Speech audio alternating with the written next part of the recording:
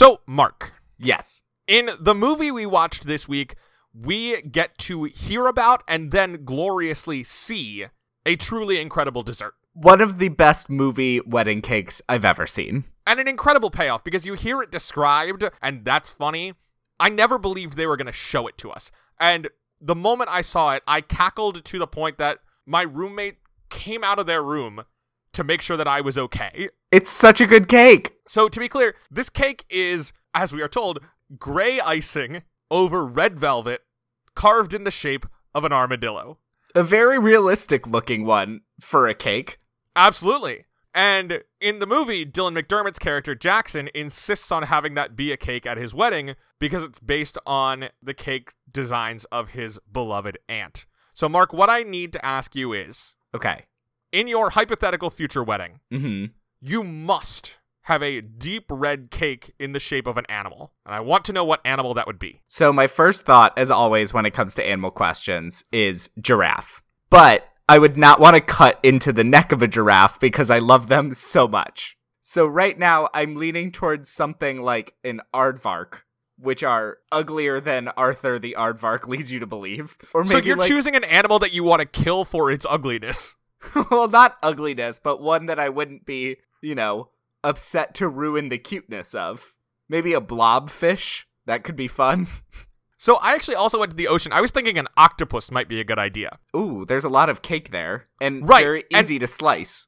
Easy to slice, and also you can have people slicing in multiple areas at the same time for efficiency's sake. 8 different flavor possibilities. Except it has to be deep red velvet. Well, they all have to be red, but maybe there's different flavors within them. Ooh. And you've got the head can be that, the tradition how you're supposed to freeze the top layer and eat it on your first anniversary? You freeze got the it right octopus head. there. That's a great idea. Is this a great idea that we I should think both it's use? An incredible idea. So shout out to our future spouses. Get hyped for an octopus cake. Well, you've cracked it. You've created the perfect wedding cake. Wow. I was prepared to give a whole speech here about how I think octopuses are the greatest animal kingdom threat to human supremacy, and I also want to demonstrate my dominance over them by slicing into one, but this is just a good idea. We don't need to be talking about that. No, there's just a very solid reasons for why this is a good cake. Yeah. Wow. Well, we cracked it. So the episode's over. All right. Yeah. Hashtag OctoCake, and We'll put talk it to in you the next bag. Until next time, I'm a Ginger. And I'm gay, so between the two of us. Anyway, welcome to We Love the Love, a Hollywood romance podcast. I'm Mark, and I'm gay. And I'm Will, and I'm a Ginger. This, of course, is an investigative podcast dedicated to examining the most pressing, urgent issue of our day. What kind of animal should your wedding cake be? And we solved it. It's an octopus. And are these people actually dateable or even likable? It doesn't matter if the romance in a movie is a main plot or a one-scene flirtation. We'll dig in and see what's there. This week, we are looking at a story that's not really about romance. It's about a community of Louisiana women, but there's enough romantic love in there for us to make an episode out of it. So we are talking about the 1989 Herbert Ross hit Steel Magnolias. This movie is about a bunch of, I'll just say the actresses of the 80s all in one film, and they are just being friends and supporting each other through hard times, and I loved it. It's great. It's this multi-generational community with Julia Roberts and Daryl Hannah on one end, and then Olympia Dukakis and Shirley MacLaine on the other, Sally Field, just a raft of wonderful people. It's all centered around, I'd say, Sally Field. She's the heart of this, except Dolly Parton is kind of, while not being the oldest, I'd say is still kind of the matriarch. She's the one they all gather around. Absolutely. Yeah, she's the one who owns the beauty salon, where this movie's based on a play by Robert Harling, who also wrote the screenplay. Boy, is this movie a play. Yes, absolutely. And in the play, the entire thing is set in Truvy's beauty salon. You definitely get that vibe. A lot of scenes are just them all gathered around. It's fascinating to watch 80s hair be created. Right. It's a how-to, really. It is. You learn a lot about how they get that volume, and it's not a glamorous look until it is finished. And then it's great. Also, there was so much hairspray that Dolly Parton was holding a face shield specifically to protect her face from the hairspray. I mean, that seems like better than getting all the hairspray in your face. I know, but just the amount of hairspray used. It's insane. Also, I was wearing the exact same overalls as Weeza at one point while watching this movie, down to where the little, logo is stitched. Good. It was very exciting to watch happen. Yeah, this movie was a listener suggestion from our listener, Catherine, but as I was watching it, I was like, oh, Mark is going to vibe with this hard. It's a 1980s era men ain't shit movie, essentially. In the same vein as 9 to 5, where it's mostly about women supporting each other, and all of the men who are in it are not in it that much, and when they are kind of annoying. Which isn't entirely the case in this one.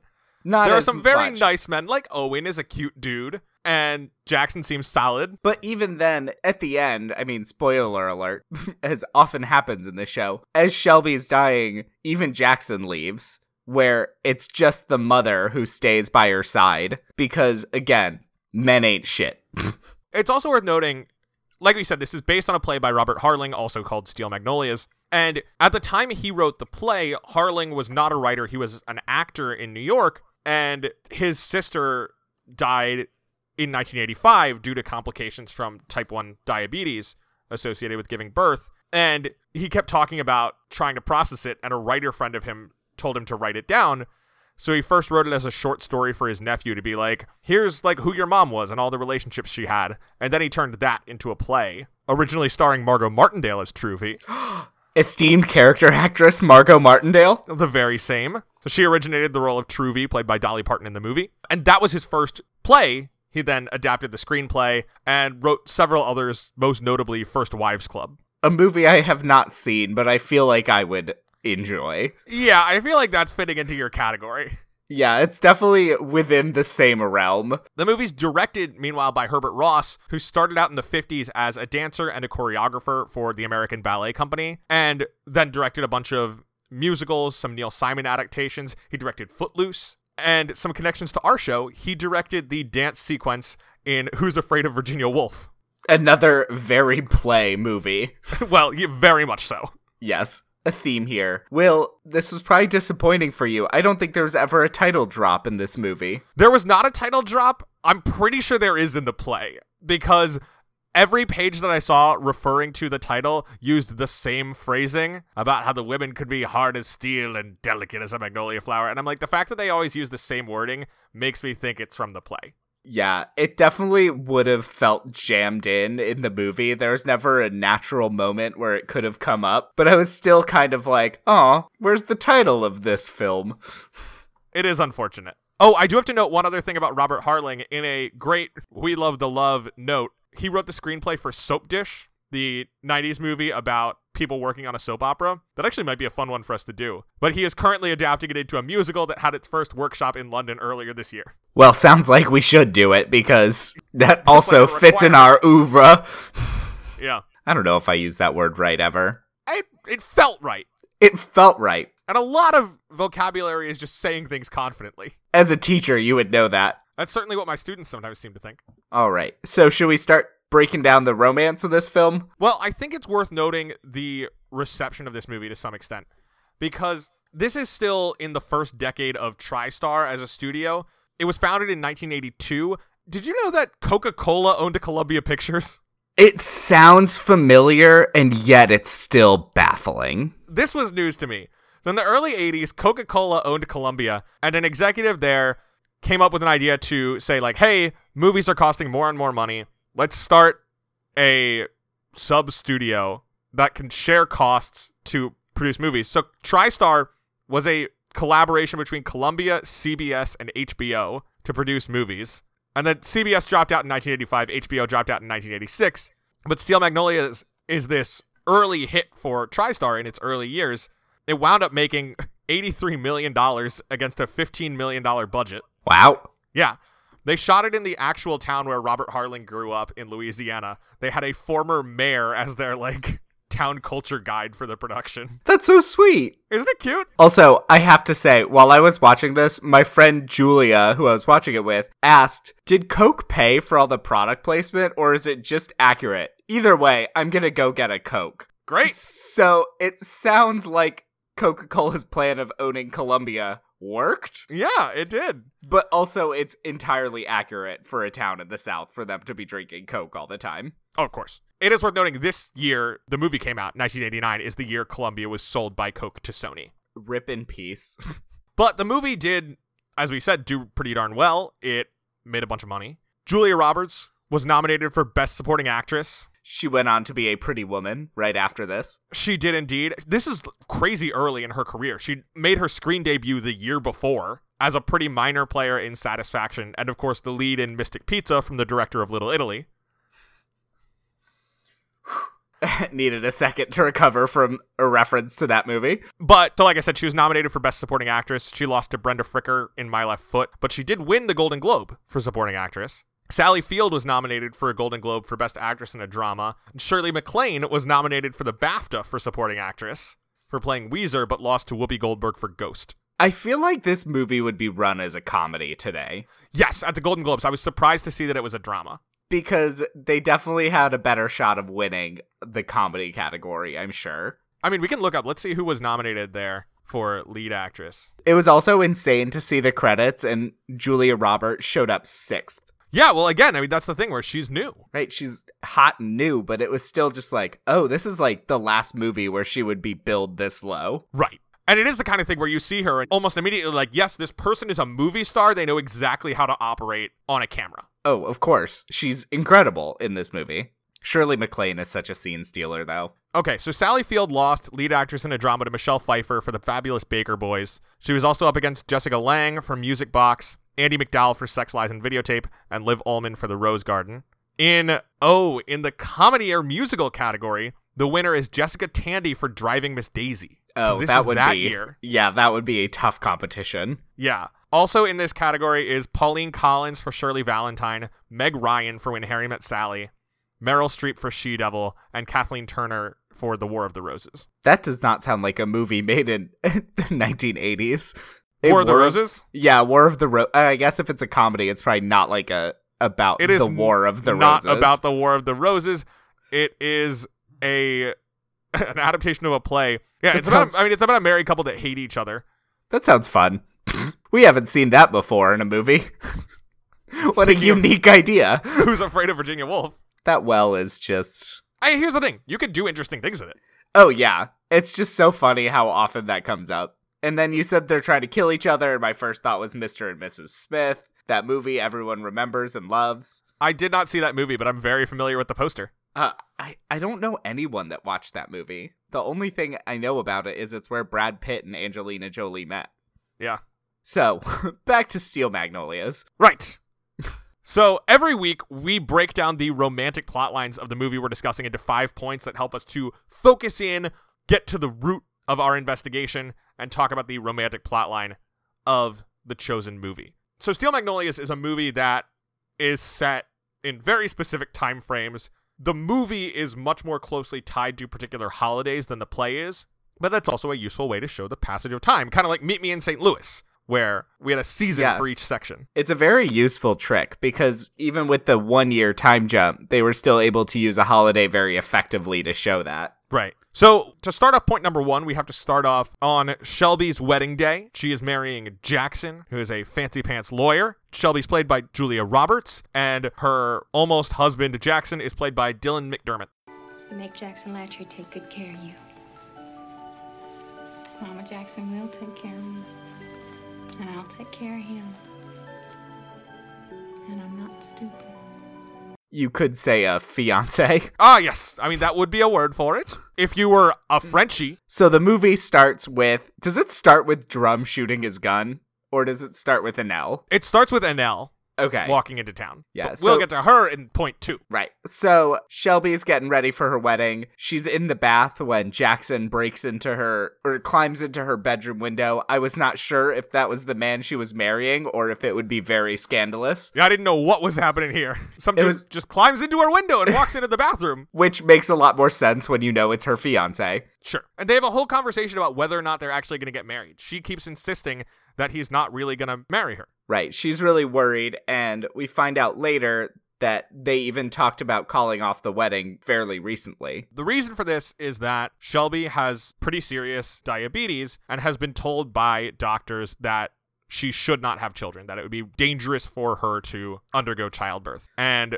she feels like Jackson shouldn't marry her because then he wouldn't be able to have children. Right. But Jackson he says that they could adopt or even buy a baby if need be. He just wants Shelby. And he actually is very nice in this bathroom conversation where he's saying, like, I'm gonna marry you. Like, we're gonna do this. It'll be fine. And she says, all right, meet me at the church. I'll be the one with the veil down in front. He is a very sweet guy. I was worried. I also was worried he was going to be kind of scummy, but no, he's just a good dude. Yeah, because I guess Drum is also a good dude, but all we know about him is he likes shooting guns. Yeah, there's nobody in the movie who's, like, truly bad. I mean, Dolly Parton's husband, Sam Shepard, seems frustrating. I think there are other factors at play there, too, where he is probably personally frustrated by his inability to find steady work. He also seems like someone who probably should be on Zoloft, which I believe existed at that point, but may not have been particularly common to access in whatever this town is in Louisiana. What? In this small town in Louisiana where everyone knows town? Everyone? Yeah, what is it? Do they say it? No, I think they say it in the play. Okay. I assume it was just called Small Town, Louisiana. Our town. Okay, so it turns out the play is set in a fictional parish of Chinquapin, but the guy is from, and they shot the movie in Natchitoches, Louisiana. Ah, of course.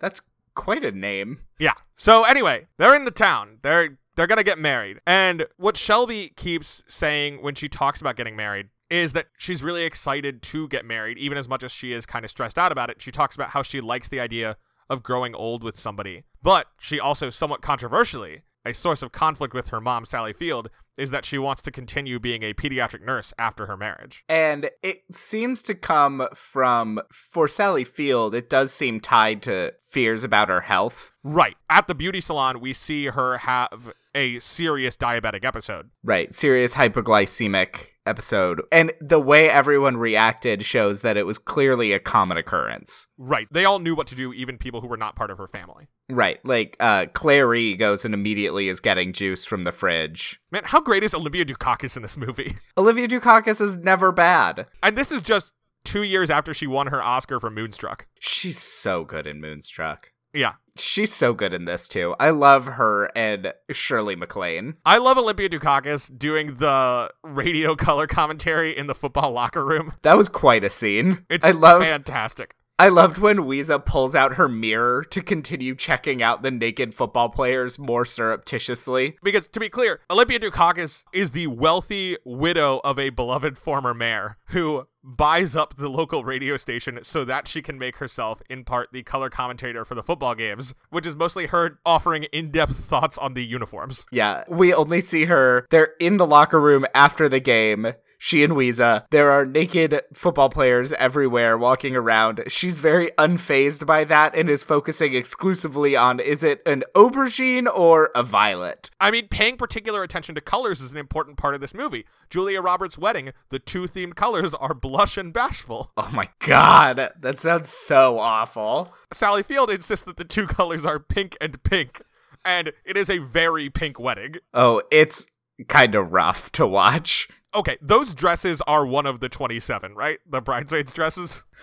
If you look closely, an infant Katherine Heigl is seen in the lineup. They're these enormous pink dresses with big hats and, like, wide shoulders. They're out of control. Honestly, the problem is it didn't really faze me that much, because it's just what I've come to expect from 80s movies. But, like, that could have been in Katherine Heigl's closet. Oh, 100%. So, Shelby and Jackson get married. They have the reception seems like a nice time. Sally Field tries talking to Jackson like, hey, you got to be serious here. Like, do you know what you're doing? And he's just refusing to engage. He's like, I know what I'm doing. It's going to be fine. Like, he's not willing to engage in the sort of panic is the wrong word, but serious concern that Sally Field has. Right. Because this is clearly something Sally Field is worried about all the time.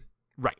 And at the wedding, earlier at Truvy's salon, where all of the women were getting their hair and nails done for the wedding, they meet Annelle, who is Truvy's new beautician. Or what does she say? She's like aesthetic technician or something. Something like that. Yeah. And this takes us to point number 2. I don't know. You don't know? Well, I'm not sure. You're not sure. I'm intrigued. Are you married or not? These are not difficult questions. Right. So Annelle's new in town. She has recently been abandoned by her criminal husband who stole all of her clothes, jewelry, and the car. It's worth noting that Annelle is played by Daryl Hannah, who we, of course, saw previously in Splash. Who is thin. Okay, hang on. We need to take this opportunity to talk about Splash. Have you seen the news related to this? No, what happened? So, Splash was, of course, released by Touchstone Pictures. Yes. Which means it's a Disney property. Oh, yes, I did and see it is this. on Disney Plus to stream. And Disney Plus has this complicated identity crisis where it is very much branding itself as like family-friendly programming. So you've got National Geographic on there, but not FX stuff. Like FX is over on Hulu. But there are some things that are kind of hard to categorize. Like you could show most people Splash, but if you're worried about showing those people butts, what do you do with the fact that you have a naked mermaid running around a lot of the time? Well, what you do, this is actually the case on Disney Plus, is they have badly CG extended Daryl Hannah's hair to cover to and adhere to her butt, so you never see her naked butt walking away from Tom Hanks. It's so bad. It looks truly dreadful. We tweeted about it when it happened, which was like 3 weeks ago now, but I realized we had not talked about it. She was not this thin in Splash, if I remember correctly. She was not. Her waist is tiny in this movie. She is very small. Yeah, I didn't realize she was that small. My main Daryl Hannah is Elle Driver from Kill Bill. Oh, sure, yeah. Anyway, so she has a troubled past, but all of the women adopt her very quickly into their circle and invite her to Shelby's wedding later that day. Shelby even lends her a dress for the occasion. Because they're nice people. These are just nice people. I love a movie about just nice people, because even the mean person, Weezer, is nice. I do like how mean Weezer is when she meets Annelle, where she's like, I know everybody in this town and I don't know you. Who the heck are you? And drags her tragic backstory out, refusing to not let her talk about it. Right. She is not great at finessing social situations. No, she is very much not. The first time we see Weezer is when she arrives at Sally Field's house and is angry with Sally Field's husband. What is his name again? Truck? Drum. Because Drum has been trying to get rid of the birds near the wedding reception, so he has been firing a pistol willy-nilly into the air to scare the birds away, and it's giving Weezer's dog an anxiety attack. He's losing fur because of his anxiety. Just to run through the names in this movie quickly, because besides Shelby, you have her mother, Malin, M''Lyn. True V, not True D, as I thought they were saying, True V, Clary, which has a second E at the end, Weezer, which I think is short for Louisa, and Annelle. So I read a bunch of interviews with Robert Harling, and he has said, like, obviously this is based on an experience that he and his family went through, and it is shot in the town where he grew up. So there are these roots in his experience, but he also in interviews refers to his parents as Malin and Drum, and I don't know if that's like him just leaning into the movie and like the play, or if those are their actual names. I wouldn't be surprised if they're all based off real names he encountered as a kid. So, anyway, Annelle comes to the wedding where she goes to the bar, is shocked to learn everything's free, and flirts with the cute bartender, Sammy. Okay, I just looked up Wikipedia, and Robert Harling's parents are named Robert Harling and Margaret Jones Harling. His dad could go by Drum. Yeah, we have no idea about that, but his mom's probably not Malin. No, that would be, my guess would be short for Marilyn. So, point 2, Annelle and Sammy meet, and after the wedding, I think he makes her the best cherry Coke in the history of the world. Yes, and then after the wedding, he offers to drive her home, because she has to walk a very long way to get to work. Across the river, which we can see from True V's reaction when Annelle mentions it, is not a short walk. No, but again, her husband stole her car. Right. But Annelle is a good Christian woman, and she's not going to take a ride from a strange man, so she says she has to break in her new shoes. Right. It's very cute. And that's basically it. They don't actually date or anything yet, right? Right. Yep. We just have Annelle and Sammy meet. Shelby and Jackson are married. That's point 3. The first season of our movie. Don't start on Jackson, Mama. Your poor body has been through so much. Why would you deliberately do this to yourself? Diabetics have healthy babies all the time. You are special, Shelby. There are limits to what you can do. So now it's Christmas time. And this is the cutest Christmas pageant. including a beauty pageant for Miss Merry Christmas. Don't forget there is also a nativity made out of fireworks that Truvy wants to go to, and she's frustrated that her husband Sam Shepard won't go. Yes, Bud is upset because he lost out on another contract. But at the Christmas pageant, which Truvy and Anel are working at, It's like a full-on Christmas festival. Like, if a knight walked through here, nobody would bat an eye. it does look like the Christmas festival in that movie. Miss Merry Christmas, I think, might be one of my favorite characters. She has no lines, but her mention later is the first. Why did she have her crown stripped again? She's the first to get caught with her tinsel around her knees. And I think it's with, like, someone important, too. Yeah. We'll say it's the comptroller. Is it the mayor? It's not the mayor. It's not the mayor. I think I'm just thinking of Mayor Quimby. So, Shelby is back in town for a visit from the big city. Yeah, we know that Shelby and Jackson live some distance away, enough that they don't see everybody in Natatoches too frequently. I would guess that it's not that far, though. Yeah, I don't feel like they are across the state, No. but far enough that it is substantially inconvenient. Right. It's an occasion when she comes to visit. So at the pageant, they're just having fun. But then after the pageant at her home, Shelby can't get At her Sally parents... Field's home. At Sally Field's home. Can't get her parents together, so she tells her mother she is pregnant. Well, what happens is Malin is like, Shelby, do you have any idea what Jackson's getting you for Christmas? And Shelby's like, Oh, yeah, right. he's getting me furniture. And Malin is like, oh, nice to have a rich lawyer husband, isn't it? And then Shelby's like, well, was trying to get my parents together, but can't make it happen. So we're getting furniture because we're having a baby. Furniture for the nursery, because I'm pregnant. And Malin is not thrilled. She's really upset. Because it was never that Shelby couldn't get pregnant, it's that she shouldn't get pregnant. Right. So this pregnancy is very high risk, and Malin can't see past that. And Shelby is insisting that she wants to have a child of her own. At one point, she says, I'd rather have 30 minutes of wonderful than a lifetime of nothing special. She says that she can't get a judge to approve her for adoption because of her medical history, so all other avenues have failed for a child, so they decided... We are specifically told Jackson has tried to buy a child. Right, and it doesn't work out, so they get pregnant. I had a conversation with the people I watched this movie with. Do you think this is a selfish choice by Shelby?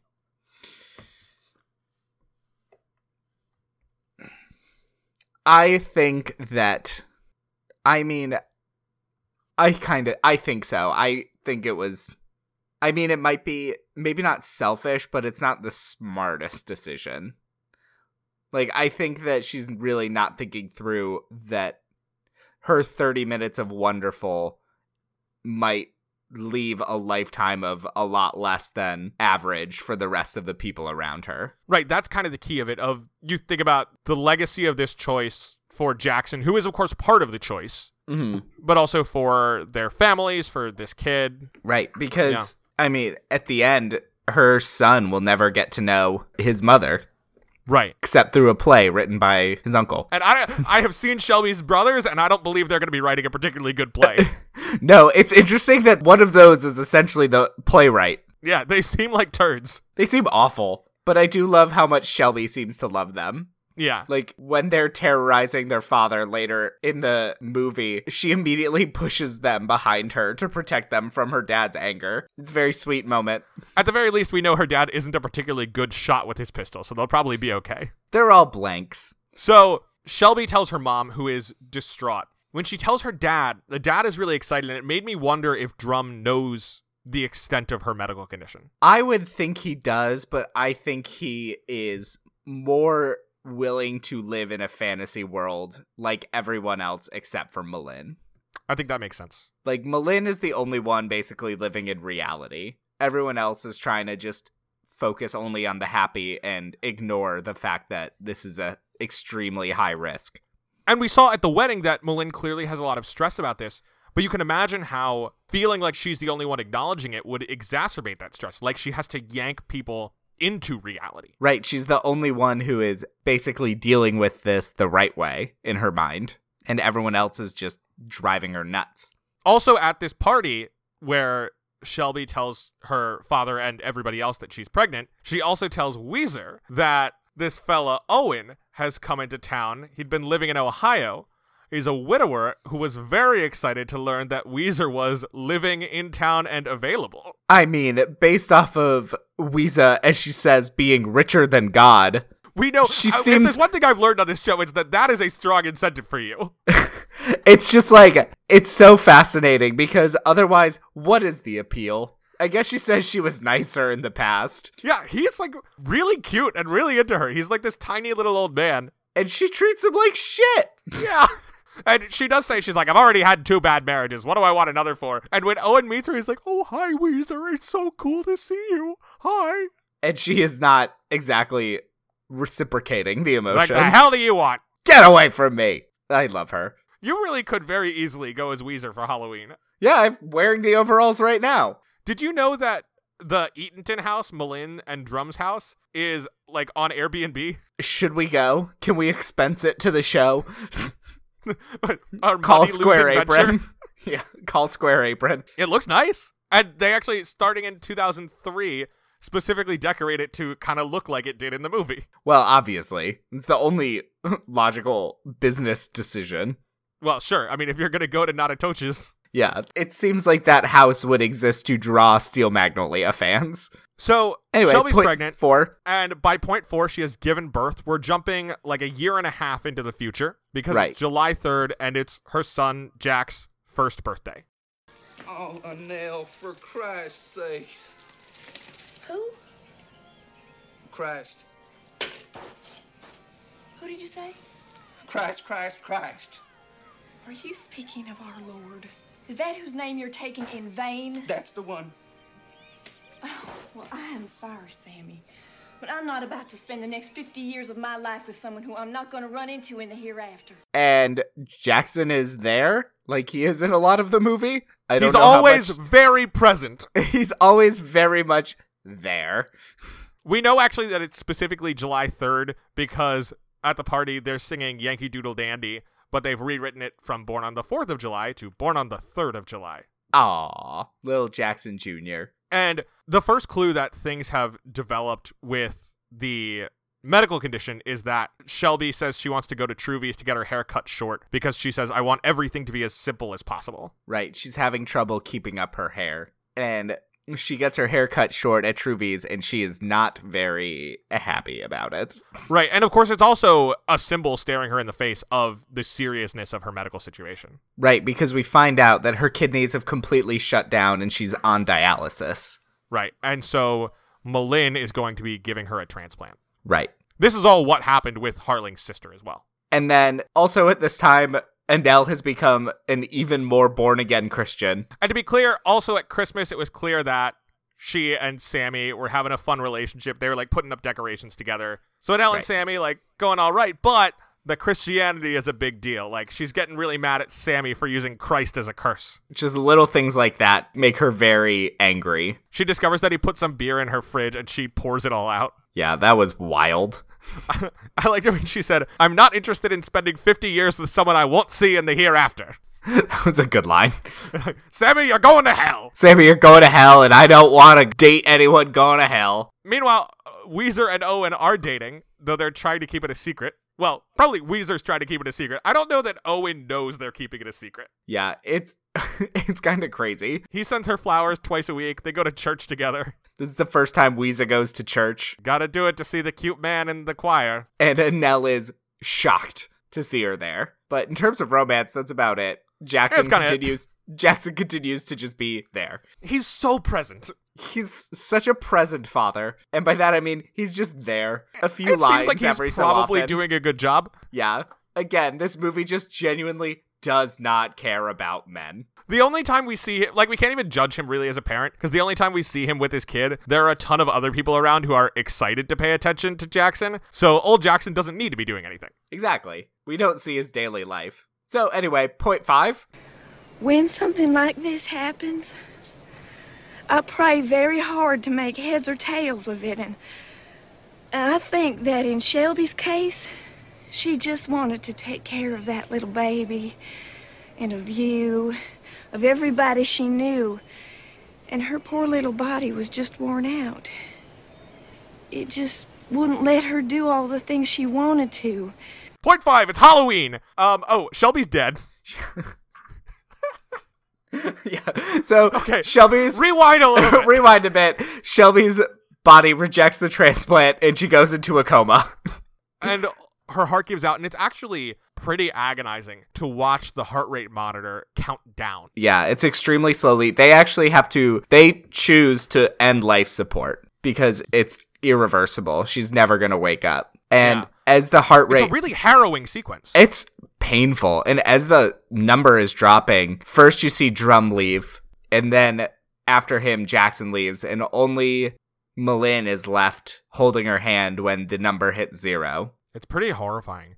And, even in all of that, like, there's something really intimate about the fact that when the doctors are talking about the fact that Shelby won't come out in the coma, we don't hear that conversation. They're just talking, and we have Malin in the other room looking through a window. The fact that you can see Shelby's feet sticking out from under the blankets, like, there's something very vulnerable about that. It's tough. I cried a lot this movie, unsurprisingly. It's intense, but it's also a lot of fun. I mean, it strikes that balance so well. It does. Because you also get Sally Field giving a great monologue at the funeral of the pain of losing a child and her just anger at everything. Because there's some anger even at Shelby for making the decision, which I'm sure is very difficult to deal with. Right, but I also can completely understand where it comes from. That's what we were talking about. Right. But again, at the funeral, Malin is standing by the coffin and her husband leaves her, and then her friends come and comfort her because, again, men are just not present. I mean, Drum's even less present than Jackson, I'd say. Yeah, well, that's partially because for the first chunk of the movie, Drum is alternately shooting birds and unable to hear what's going on because he's been shooting too many birds. Yeah. So then you get all of the women from Truvies comforting Malin graveside, and then...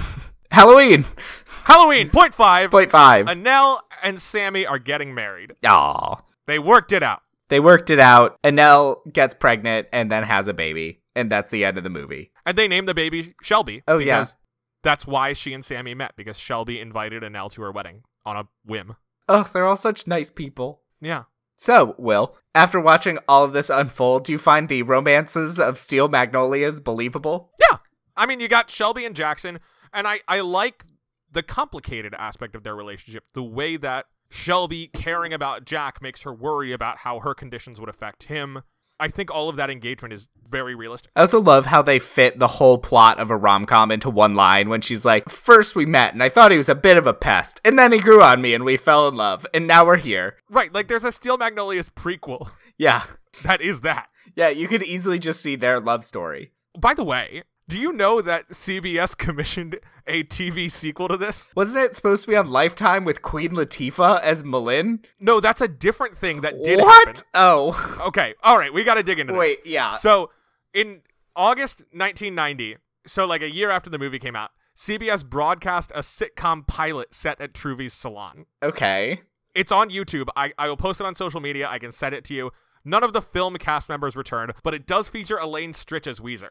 That was their original casting choice, wasn't it? I believe so, yeah. And it was directed by Tommy Schlamme, who did a lot of ER and West Wing. He just did Plot Against America on HBO. Is it any good? The pilot? Yeah. No. No. It's weird. So is it after Shelby's dead? Yes, it is set after it starts with them at Shelby's gravestone being like, it's been a year. Oh my god. Yikes. Yeah, it's weird. No, so in 2012, Lifetime did a remake. It aired with an all-black cast. So Queen Latifah played Malin. Alfre Woodard was Weezer, which is incredible casting. That sounds great. And Felicia Rashad played Clary. That is a good cast. Right? I wonder if that's online. I assume it exists somewhere. It was on Lifetime. Anyway, where would you rate the romance on our 1 to 10 scale, with 10 being the most believable? There's so little of it. Again, this movie cares so little about the men. They're just never there. Okay, but let's talk through this, because I think the stuff that's there is really good. The stuff that is there is really good, yeah. With Jackson and Shelby. Oh, now, I was thinking more in terms of adding the others, like Weeza and Owen and Annelle and Sammy. And I think we do need to factor those in. And I think those two relationships both bring it down a little bit. Yeah, I'm leaning more towards like a 9 with the other romances. I'm kind of skeptical that Annelle would stick with Sammy. Me too. I'm also skeptical that I guess Weeza and Owen don't exactly stay together. Well, I think they do. Do they? I can't remember. But that's like its own weird relationship that, to be fair, does have its history. It was clear they knew and liked each other. Right, they dated in the past, earlier. didn't they? Yeah, when they were youngins. All right, I'm going to give it a 9. I think I've talked myself down to an 8, but like a high 8. Okay, yeah, I'm like a low 9. Okay. Do you think that Shelby or Jack is dateable? Yeah. Yeah, I think so. They're both great. They're both great. Shelby's really nice. The fact that she invites Annelle to the wedding, recognizing like this is a person here who doesn't know anybody and who really has nothing going on. Yeah. Right, just come along and join us. And Annelle's so awkward at the wedding at first. Like she's just, I mean, you get a sense of the stakes of her situation where she's like hiding rolls in her bag. Yeah, she's taking food. Like it is clear how meaningful this is. And then the fact that Annelle chooses to name her kid after Shelby. Right. And Jackson's a very present man. He's so present. And also, we're told repeatedly he's rich. So do you think that, I guess, the only one, Annelle and Sammy? See, this is hard for me. Once they are married and having a child by the end of the movie, I think probably yeah. Yeah, I mean, it's not like Annelle's going to get a divorce. Right. Do I think they would have gotten to that point? Realistically? Not really. Nah. If you did have to pick someone in this movie to date, who would you choose? I want to know your answer first. I'm struggling with this one. Oh, the answer is clear. Who would you choose? It's Clary. Oh. Okay? Yeah. This woman is a ton of fun. She is, like, a wealthy widow who's like, I'm just going to do whatever I want. I like football. I'm going to buy the radio station and make myself a football commentator. Yeah. It's like just having a blast, but is also looking out for people and cares for the people in her life. Yeah, she is the exact right answer. I was also thinking about Malin. A good choice. Incredibly caring and supportive. Yeah. All right. So a lot of our movies are often adapted to the stage musical. I'm going to guess that this movie already has been, even if I haven't heard of it. The question is, do you think it should be? I don't think it should, because I think it's such a play. I don't know if adding music would really add to it. Yeah, I actually think that the structure of the stage play just set in the salon is a really nice way to do things, and I wouldn't want to sprawl it further. Right. To date, as far as I can tell, it has not been adapted into a stage musical. That is a shock, honestly. It really is. Wow. I was sure it must have happened. All right, well, I guess we can get on that. That'll be our Broadway baby. That'll be our next We Love the Love musical. All right, I think that about does it for Steel Magnolias. Any closing thoughts? No, I'm just really glad we did this. It's a cool movie. It's nice to see something like this with a community of very different women still engaging with and supporting one another. One of the things we talked about in our Oscars episode when we discussed Little Women was how exciting it was to see a movie where lots of people are given the opportunity to find their own definition of what it means to be a woman and aren't denigrated for the choices they're making. And I feel like this movie engages with that idea similarly. Yeah, no one is making the right choice. There's no right way to be a woman. It's about supporting each other through the choices that they're making. And helping one another to succeed as the person, as the woman that they want to be. Exactly. It's so good. Yeah, I'm glad we did this. Shout out again to our listener, Catherine, who recommended this to us. Thanks, Catherine. Next week, we will be covering a movie that just hit home. It was a home run for me. I can't wait to talk about it. When you said it hit home, I thought you were like, this movie matches my life experience to an uncanny degree. Oh, no. I was thinking the sports metaphor, but don't know how to phrase them right. It's called a home run, Mark. All right. I'm struggling here. This movie... We've watched multiple baseball movies for this podcast. Yeah, do you think I was paying attention to the baseball? No, I'm paying attention exclusively to Gina Davis. But how would you Madonna. notice the fever pitch if you don't see someone hitting a home run off that fever pitch? Oh my god, that is just burned from my memory as much as it can be. Anyway, next week we're covering one of the campiest movies I've ever seen, Death Becomes Her. Directed by Robert Zemeckis, also the director of Back to the Future, subject of a future 2-hour episode.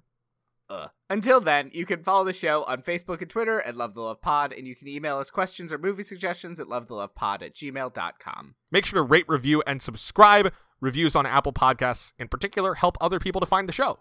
All right, Will, last question. What's the best piece of dating advice we got from Steel Magnolias? I mean, honestly, it's have conversations with your significant other about things that are meaningful and challenges you're going through so that you can help support one another and talk through important decisions like Shelby and Jackson do.